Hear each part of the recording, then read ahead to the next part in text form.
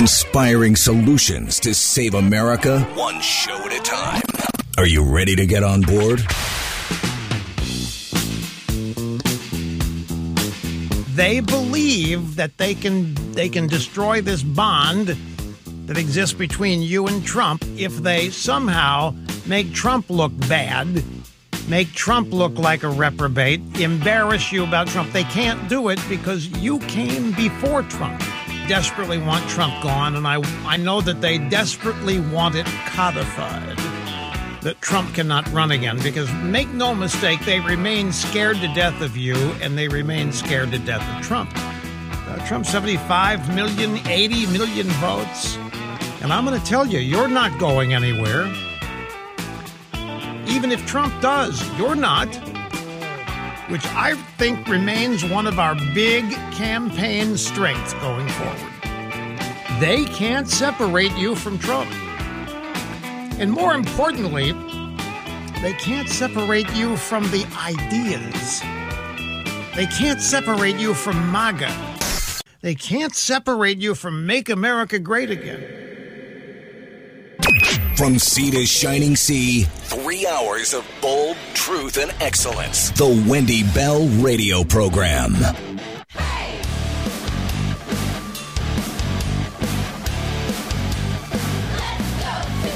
Welcome back, everybody. Hour number 2 of the Wendy Bell Radio Program. Please remember, get our podcast wherever you get your favorite listening material. Wendy Bell Radio. Join our army. We got 1.5 million downloads already and going strong. Give us a like, follow, share, and a 5-star review. We're just delighted to have you here with us. Welcome home. I said in this very program, before the 2020 election, I said, pay attention to Pennsylvania, because Pennsylvania is dirty as balls, and something that's going to predict the country, predict the vote, is going to happen in Pennsylvania. Now, it also happened in Arizona. It happened in Georgia, right? But Pennsylvania has always been, in the 25 years that I've been here, dirty, politically dirty. So how do you go to bed at, November 3rd of 2020, and Pennsylvania, Donald Trump is up 600,000. I'm thinking at this point, it's probably okay. I can go to bed. He's been reelected. He's got it in the bag. I'm going home. I'm going to sleep. And I wake up the next morning, and Donald Trump has reportedly lost by 80,555 votes. And you're supposed to believe that. You're supposed to believe that there was such a cataclysmic change overnight somehow that everything that you thought you knew was actually the opposite, and you're not supposed to talk about it. You're supposed to accept it, swallow it, and move along. And if you didn't, and I didn't, because I don't know, as a mom, as a common sense woman, as an America lover, I believe we should be able to question our government. And so I said, prove it. Prove it. Show us what on earth happened. And this scurrying of the cover-up that we've all come to know very well, in what I believe was an epic cheat, was well underway. Now, there have been other cases that are ridiculous. And this one in Fulton County, Georgia, is among them. And I want to read you this article from BeckerNews.com. And the title of it is such: Trouble in Fulton County? High-powered defense attorneys move to withdraw amid questions about the 2020 ballots. So let me get this straight. We're told that what happened on November 3rd and into the November 4th, et cetera, that was perfectly reasonable. It was safe and secure. The machines were not connected to anything. Everything was kosher. It was perfectly reasonable. That was the result. If you question it, you're an election denier. You're part of the big lie. And we will excoriate you. We will come after you. We will dox you. We'll put you in Facebook jail. We'll kick you off YouTube. We'll restrict you on everything else. All of these things, by the way, happened to me. So I'm speaking from experience. You're not allowed to talk about these things. There's trouble in Fulton County, Georgia, as two high-powered criminal defense attorneys have suddenly filed a motion to withdraw from a 2020 election case. Now, the only reason attorneys withdraw is because they know they're going to lose. Or they know some jazz is coming out and they don't want to be anywhere near it. Criminal defense attorneys Donald F. Samuel and Amanda R. Clark Palmer have motioned to withdraw themselves from the Favorito versus Juan case, according to the motion. And we'll get into the nuance of what the case is all about. Rasmussen speculated that the lawyers reportedly motioning to withdraw may have something to do with quote unquote missing mail ballots. Might be something to do with it. And this is what Rasmussen tweeted out. These 150,000 still secret 2020 unfolded mail ballots with the perfect ovals, protected by court order for 3 years, may have gone missing. What? And the county's lawyers have just quit. That's the Rasmussen tweet. Of course, it's not clear why the lawyers are withdrawing from the case. Becker News has reached out to the law firm Garland, Samuel, and Loeb for comment. Of course, they're going to update us as it happens. But this website, Human Events, had earlier reported on the 147,000 mail-in ballots controversy. This is what they said. Fulton County poll manager Susie Voiles was sorting through a large stack of mail-in ballots last November when she noticed something odd. Several ballots marked for Joe Biden were extremely similar, one after another. The votes contained perfectly filled ovals for Biden. What's more, each of the bubbles boasted an identical white void inside of them, in the shape of a tiny crescent, indicating that they'd been marked with toner ink instead of a pen or pencil. Voiles also noticed that all of the ballots were printed on different paper than the others that she had counted. None were folded or creased, which of course is standard for mail-in ballots as they come from envelopes.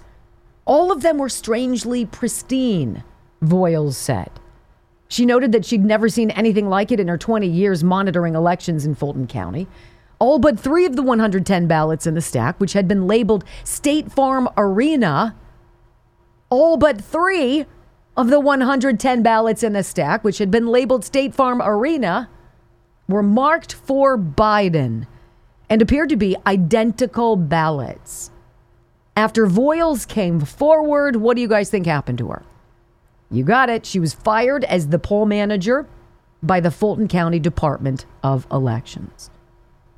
I got the boot for speaking the truth, she said.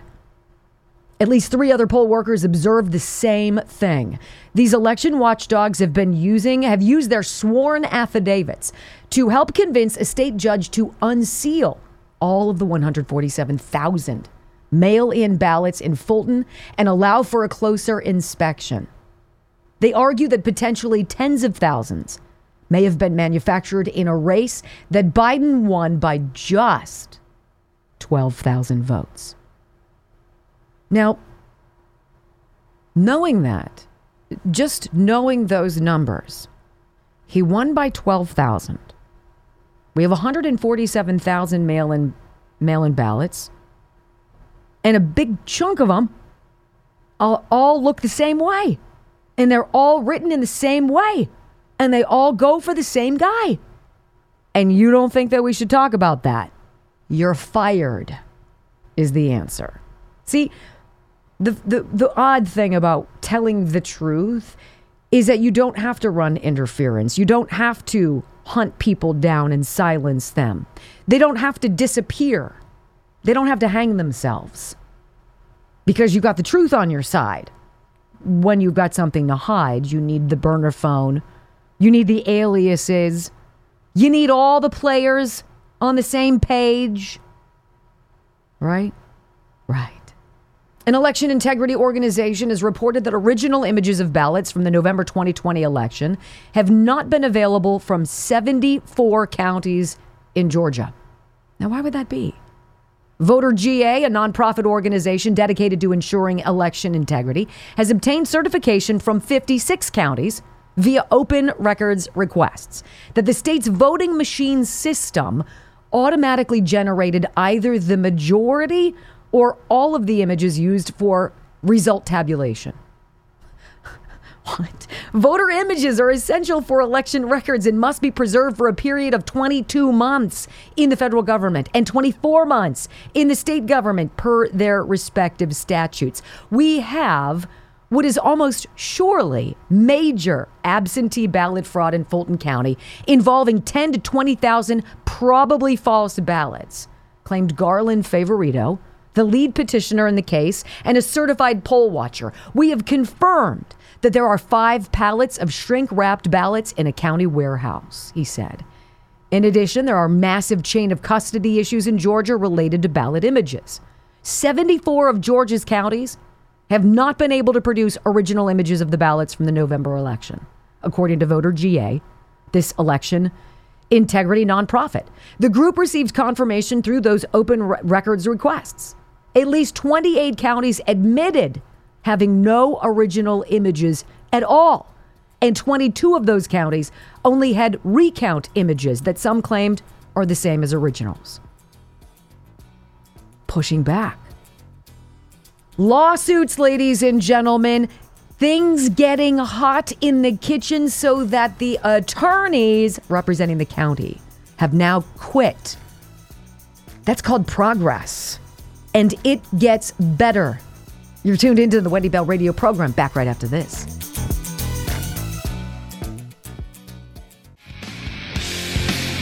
All right, so Fulton County's blowing up in their face. Wait, what? We got 150,000 ballots that all look really similar and they've been locked away and now they're missing. What's going on? And now the attorneys are jumping out of the case. What? Well, then there's that. You guys remember the story we talked about yesterday? We've got American photojournalists, or how about this? Journalists employed by American companies, used by our media networks, CNN, the New York Times, Reuters, I guess they're based in London, using these photojournalists embedded with terrorists who were on the backs of their motorcycles, riding in through Gaza, breaking through the barrier, crossing into Israel, and capturing the horror of savages, right? So people are like, wait a minute, why do we see this picture front page on the New York Times or in Reuters or on CNN of a woman being kidnapped, put on the back of a terrorist's motorbike to be taken off God knows where to be done God knows what with, if she's even still alive? And the picture we see is of 2 dudes taking a picture of her being dragged off into wherever land. Well, enough people spoke about this. We sure did on this program.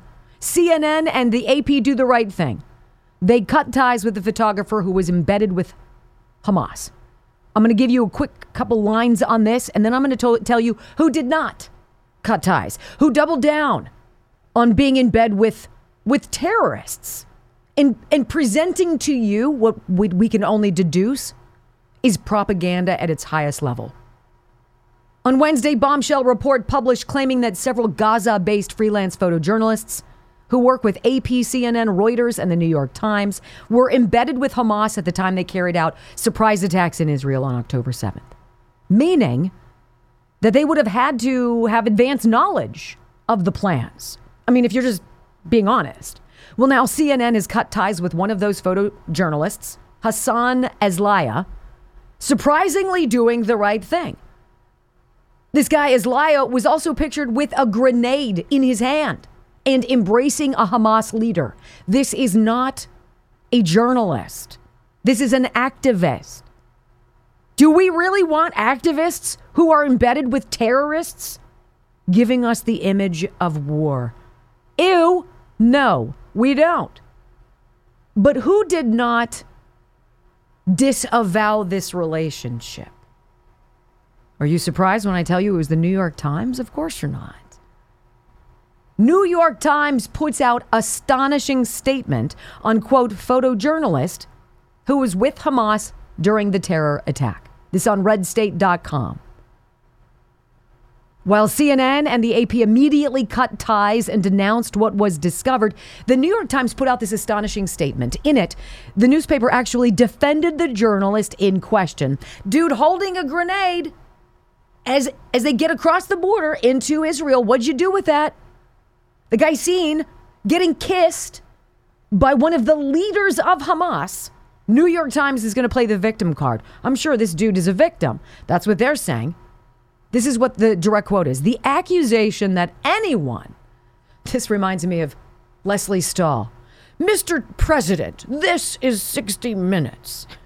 We don't do that here. Yeah, you do, Leslie, because 60 Minutes have sucked for years. The accusation that anyone at the New York Times had advanced knowledge of the Hamas attacks or accompanied Hamas terrorists during the attacks is untrue and outrageous. It is reckless to make such allegations, putting our journalists on the ground in Israel and Gaza at risk. Dude, your journalist holding a freaking grenade and getting kissed by a terror leader might be a little bit more dangerous than us saying, hey, that's gross. Right? The Times has extensively covered the October 7th attacks and the war with fairness, impartiality, and an abiding understanding of the complexities of the conflict. Ew. How about you just say, you know what? We got busted. We got busted getting scoops that we were more interested in getting scoops in and less interested in that these guys knew that these savages were going to cross into Israel before the sun rose. And they were going to murder and brutalize and hunt down like animals Jews. That they were going to put a baby in the oven and then rape the baby's mother. And the New York Times can't say, you know what? These are very sensitive times. These optics are poor. And we disavow all relations with people affiliated with or embedded with suspected terror. Done. Can't do it. Can't do it, New York Times. Can't do it. Aren't you disgusted? I am. All right, coming up next on the Wendy Bell radio program, there are also bullies in the media. We're going to talk about this a little bit more on this 248th birthday of the United States Marine Corps. Happy birthday. Hoorah.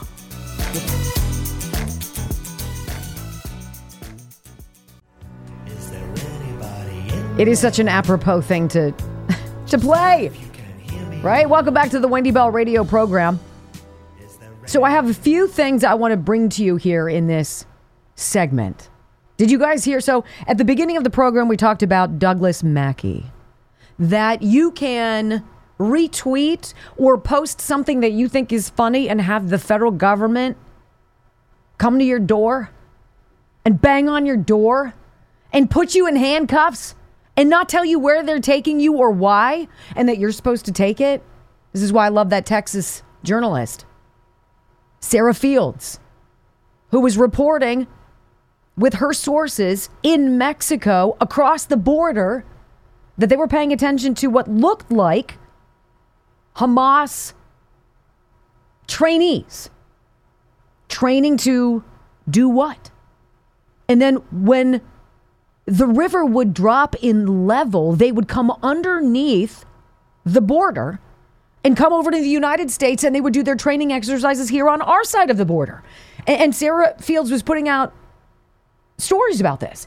And all of a sudden, she gets a knock on the door, and it's federal agents. Hi. Now, she wasn't home. She wasn't home at the time. They ended up calling her and saying, hey, we really want to talk to you. And she says, about what? Well, about your stuff that you're talking about, that there's a Hamas training ground right across the border from where you are in Texas. We want to know how you know this. And she's like, I'm not telling you my source. I got a source in Mexico who's 100% spot on, who's never led me astray. I believe in them 100%. And if I out them and I shared their information with you, they are most assuredly dead. Not a freaking chance. You'll have to come and arrest me. This is where we are in this country. I'm tired of people who suck thinking that because they have a badge or they have a job or they've been given some stupid job to come to my house and muscle me that I have to oblige. Douglas Mackey had no idea what was going on. He's like, I just put out a meme I thought was funny about the election. I like Trump. I didn't like Hillary Clinton. I thought it was funny. I thought my friends would laugh. And 7 months in federal lockup for you. This is the United States of America today. Well, not only can you post something that you think is funny, the journalists, the political cartoonists are now walking a very odd line. You know, in the world of free speech, an edgy free speech, we have a few avenues to go where people are able to tell the truth. Political cartoonists are one. I think talk radio hosts are another. But also comedians. Comedians can say and make funny stereotypes that are correct. They might be off color. They might be offensive to some people, but they can say what they want to say under the guise of humor. And they make people uncomfortable because that is where we need to be sometimes. Well, according to the Washington Post, they had to delete a cartoon that was accurate. This is your story from the Washington Post. And this is their headline. Washington Post deletes editorial cartoon criticized as racist. You know, I have to pay every single month for my lousy subscription to the Washington Post. Why? Because I need to know what they're doing. I need to follow them. I need to be the mom at 30,000 feet who looks down at the landscape. And because I listen to the New York Times and I watch CNN and I pay attention, unfortunately, to MSNBC, and I read all of these organizations' works, I would be actually impressed if the Washington Post had said to people who said, that's a racist cartoon. And they had said, you know what? It's a First Amendment thing. And we get behind our staff. But of course, the cartoon itself was written by or created by a conservative artist.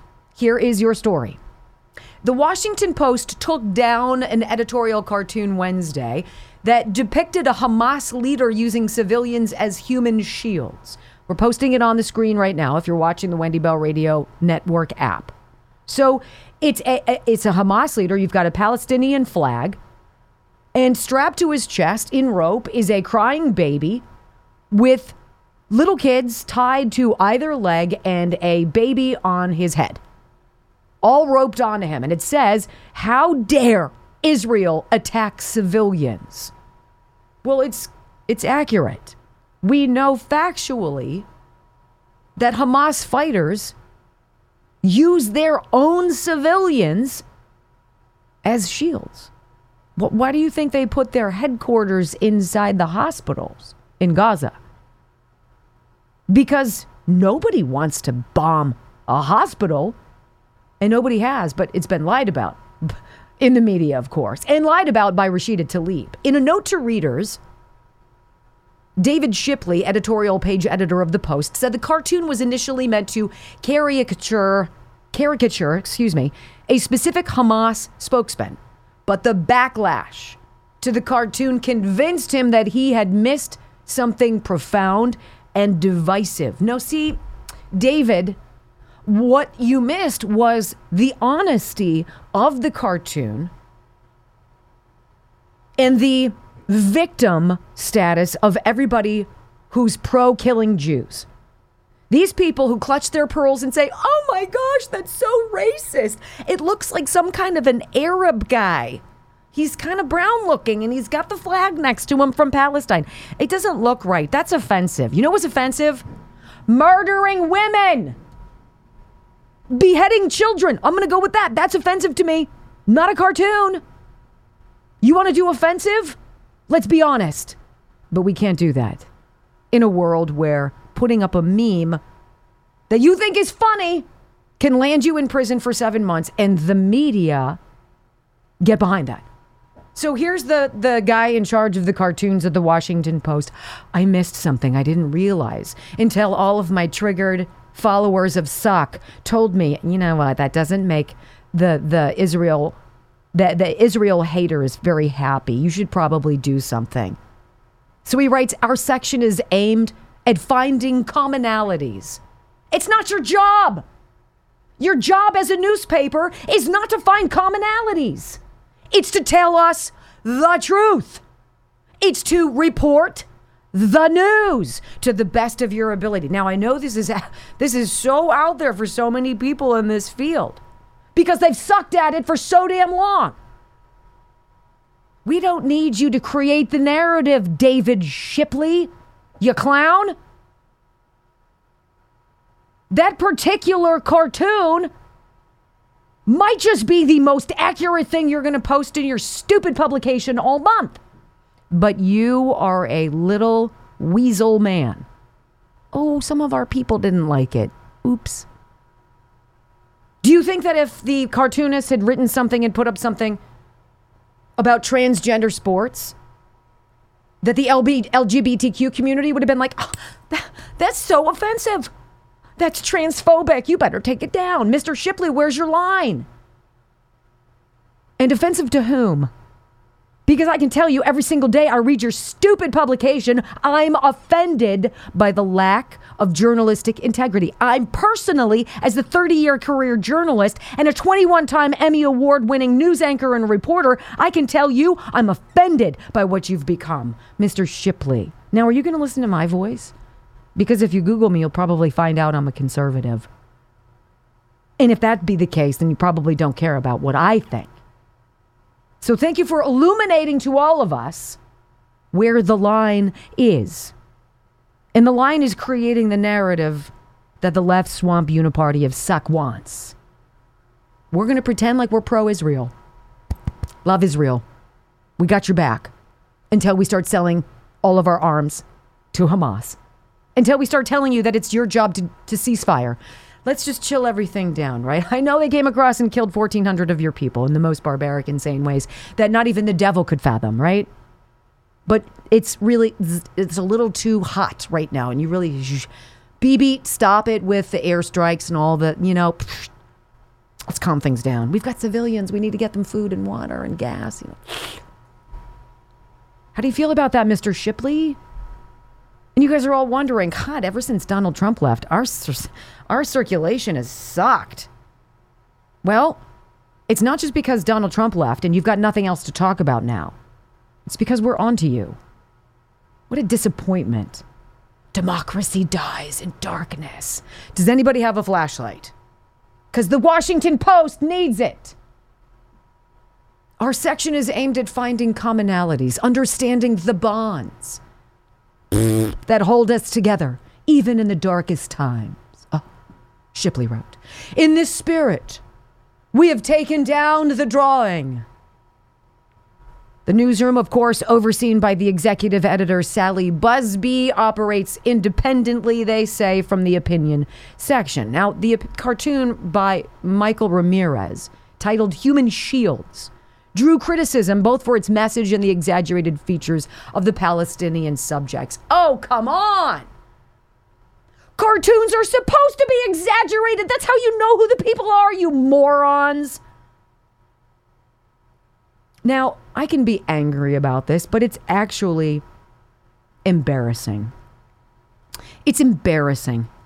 If I worked for the Washington Post, I would be embarrassed. This is who we are. We're going to choose the winners and the losers, and then we're going to claim that we did the right thing because we're really all about kumbaya. And obviously, this cartoon, we missed the mark. And David Shipley's going to fall on the sword of Suck and think that we all just go like that with it. How is this any different than Rashida Tlaib saying, from the river to the sea? And then people are like, what? You want Jews to die? She says, no, I actually meant that as like a real unifying thing. Like, from the rivers to the sea, we should all just be together and just love one another. Except when we fly in on paragliders and try to kill you like wild animals. Other than that, maybe we could just live together. Oh, until we come into your neighborhoods and we shoot it up and we behead children and we set your home on fire. Other than that, let's kumbaya. Mr. Shipley, you get an F for failure. You get an S for sucking. We all deserve better. But the field demands better. And you are the antithesis of that, sir.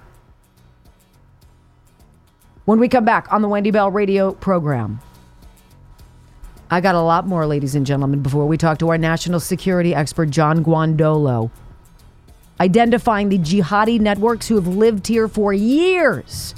And the FBI has never once charged them with anything. I wonder when that is. Next.